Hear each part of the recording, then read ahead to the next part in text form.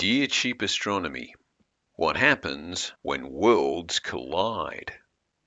The outcome of a collision between two planets depends on the speed of the collision, the angle of the collision, the relative masses of the two bodies, and their composition. Here think rocky planets versus gas giants. A small planet approaching a large planet slowly might get tidally stretched and break up into pieces, but a fast-moving planet on a collision course might impact before there's been time for gravitational stretching to break it up. And also, a slow planet approaching another planet on an oblique angle might end up in orbit around that other planet, or more correctly, both planets would end up orbiting around their common centre of mass. That orbit would decay over time, and the planets would eventually collide and merge, but that could take thousands, if not millions of years, depending on various factors. But a fast-moving planet travelling at an oblique angle towards another planet might just chip a bit of the edge off the other one, and if it retains enough escape velocity, it would then just keep on going. Putting appearances to one side, there actually isn't that much difference in the physics of collisions between two gas giants, or between two rocky planets, or between a gas giant and a rocky planet.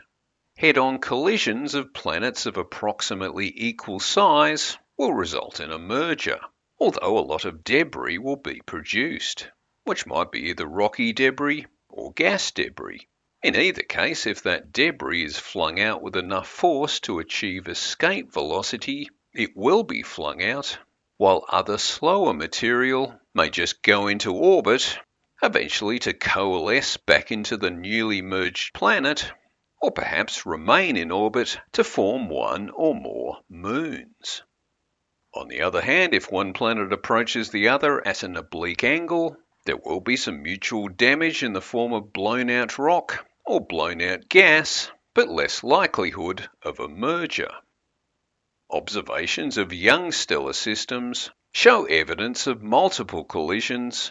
Most of those collisions result in mergers, but also produce huge amounts of debris, rocky or gaseous. It's only as a stellar system matures that dominant objects begin to clear their orbits of both other planetesimals and finer debris. So in fact, the earlier narrative in this podcast described a number of quite unlikely scenarios. Once a large spherical body clears its orbit to fit the proper definition of a planet, the chance of any further collisions with objects of equivalent size is pretty remote. So, looking around our own solar system, there's really no likelihood of any planetary collisions occurring in the foreseeable future. But that said, the only explanation we have for Venus's incredibly slow 243-day rotation in the wrong direction is that it underwent a past collision. Uranus also presumably received a large smack at some point in its history, so that it now rotates on its side. And of course, we're pretty sure a proto-Earth collided with something Mars-sized, producing the Earth-Moon system we know today. Those two early and rocky objects probably did collide head-on, hence merging, but also throwing out huge chunks of debris which went into orbit and later coalesced into the Moon. That said though, it's equally possible there was something Mars-sized in Earth's orbit and something more on Earth scale came along and collided with it.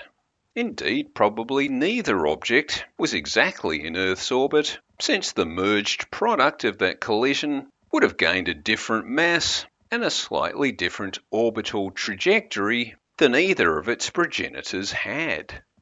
So it doesn't really make sense to think of one as the collider and the other as the collidee. It's more the case that two things collided and the Earth-Moon system emerged from the rubble.